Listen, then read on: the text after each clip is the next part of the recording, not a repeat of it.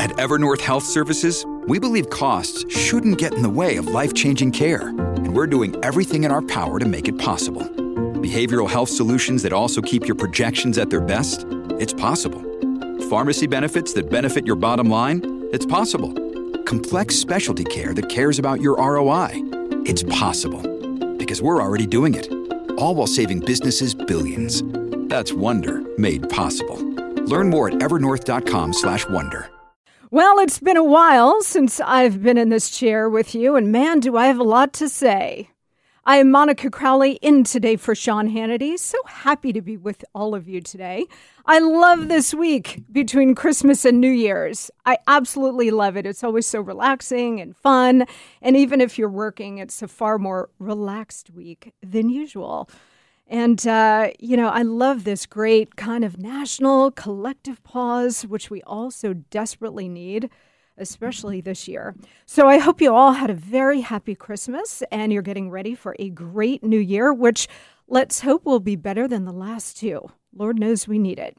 This will be the year that we no longer tolerate anything less than what we deserve, including most of all, our most basic rights and freedom. We've given way too much of it away, and next year, we're taking it back.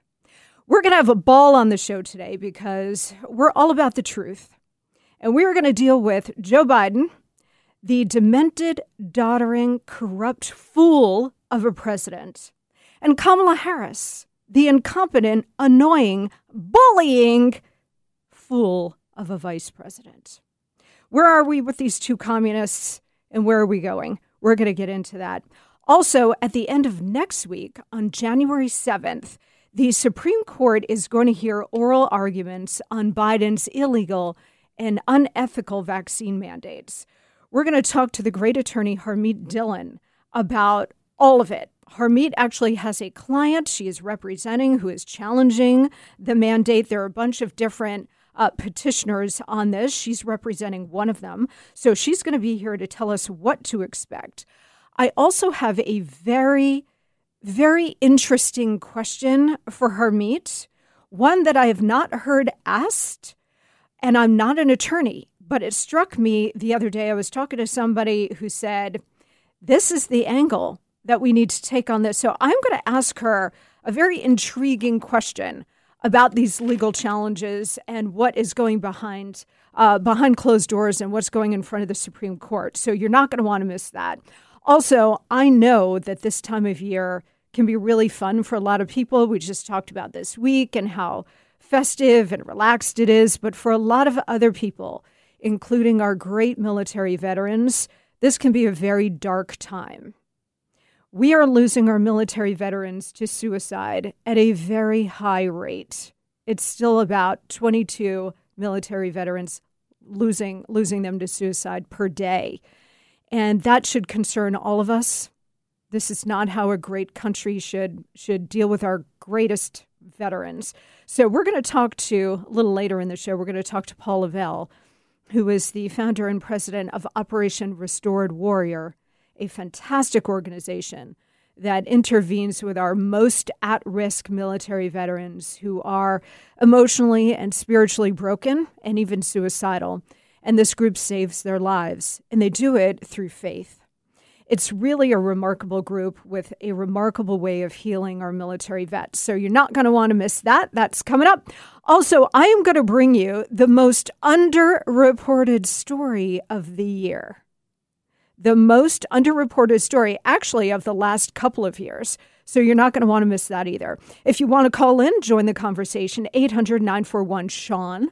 That's 800-941-7326, 800-941-7326. So talk to me. Join our conversation here. I would love to hear from you. Also, please don't forget to follow me on Twitter at Monica Crowley and on Instagram at Monica Crowley _. So first up, I know a lot of you know this about me, but I was extremely honored and blessed to have served as Assistant Secretary of the Treasury in the Trump administration. I did it for nearly 2 years, and it really was the adventure of a lifetime. working on Trump's incredible economic policies that delivered a booming economy, tax cuts, regulatory relief, unleashing our great energy sector, fair trade deals for our workers, small businesses, farmers, fishermen, industries. It was such an honor and so much fun to work on the Trump agenda, to work on the Trump economy, and also to communicate all of the great things that we were delivering for the American people. I loved every minute of it. So things were booming. The economy was thriving, and that was not a coincidence. That was a direct result of Trump's pro-growth economic policies. Didn't just materialize out of thin air. Pro-growth economic policies gave us real economic growth, wage growth, historically low unemployment for every demographic group, record low poverty rates for African Americans in particular, but across the board, little to no inflation, and for the first time in modern history, a narrowing of the wealth and wage gaps between the highest earners and lower income workers. You know how the left is always talking about income inequality? I mean, you hear it constantly from Elizabeth Warren and Bill de Blasio and Biden and so on. Well, they're constantly talking about it, but they never do anything about it. Trump actually did it. And he did it because he created a true blue-collar boom. He actually elevated the incomes, the wages of lower-income workers more than those at the top. And that's how he was able to narrow the wage and wealth gaps. So he actually put his money where his mouth is and did it. Then, of course, the pandemic hit. And I think a lot of us have lost sight of the fact that this was a completely unprecedented situation. We had not been through anything like this before in 100 years since the Spanish flu in 1917.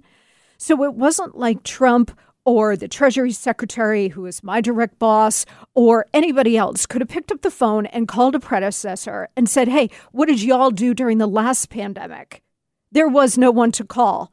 It had not happened in the modern age. People really forget that because we live in a highly judgmental society where people just are passing judgment on our leadership so fast and furious, especially Trump, who can never do any good, according to his critics, that people have lost sight of that fact, that he was flying without a net from the beginning, as was everybody else in his administration, and they did a damn good job.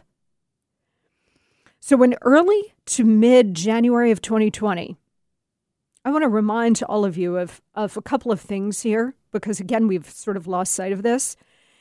In that time period, China sent a delegation to the White House to sign the Phase 1 trade deal. Remember that? I was in the East Room for that signing. It was like January 8th or 9th, 2020. The Chinese knew what this virus was all about, how communicable it was, how transmissible it was, that it was killing a lot of people in China. They were about to start locking down Wuhan and other cities because it was so contagious. Chinese sent a big delegation to the White House. They kept their lips zipped, did not say a word about it, signed the trade deal, and then went back to Beijing. A lot of people suspect that, they covered up COVID. They're still covering up COVID, the origins and everything else. But a lot of people suspect that they didn't say anything because they wanted to get the trade deal signed. Then, a week after that, January 20th of 2020, I went with the Treasury Secretary. The president went as well to Davos, to the World Economic Forum.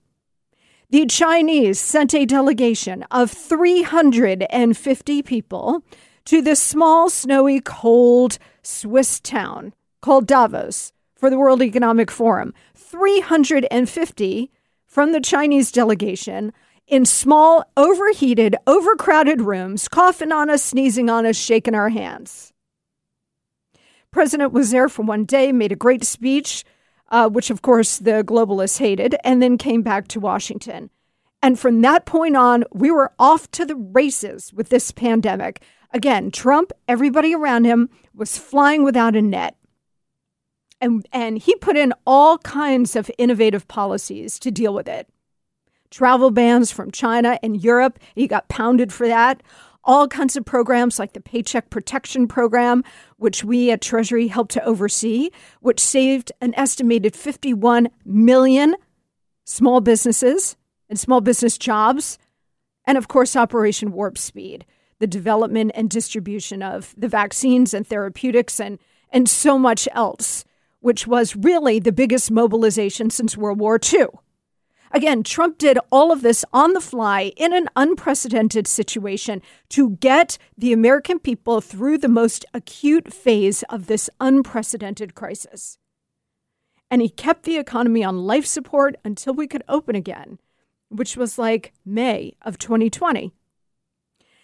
January 20th of this year, Trump handed Biden the fastest economic recovery from any crisis on record.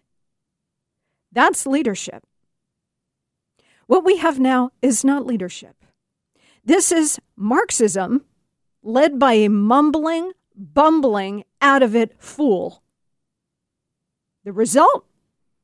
A weakening economy, skyrocketing inflation, a labor crunch, a supply chain crisis, a catastrophic debacle in Afghanistan, Americans left behind, a wide open border with all of the problems that brings, surging crime, cities in crisis and collapse, Russia, China, Iran, North Korea, and terrorist groups emboldened and on the march, and suffocating COVID restrictions that make zero sense 2 years later. This is an epic failure of leadership. We have never seen such a fast and total collapse of public faith and confidence in our leadership. Never. And this is an extremely dangerous moment for the country and for every single American, both here and abroad. I'm Monica Crowley. We have so much more coming straight up. Again, the number is 800-941-SEAN, 800-941-7326. I am Monica Crowley. We are coming right back.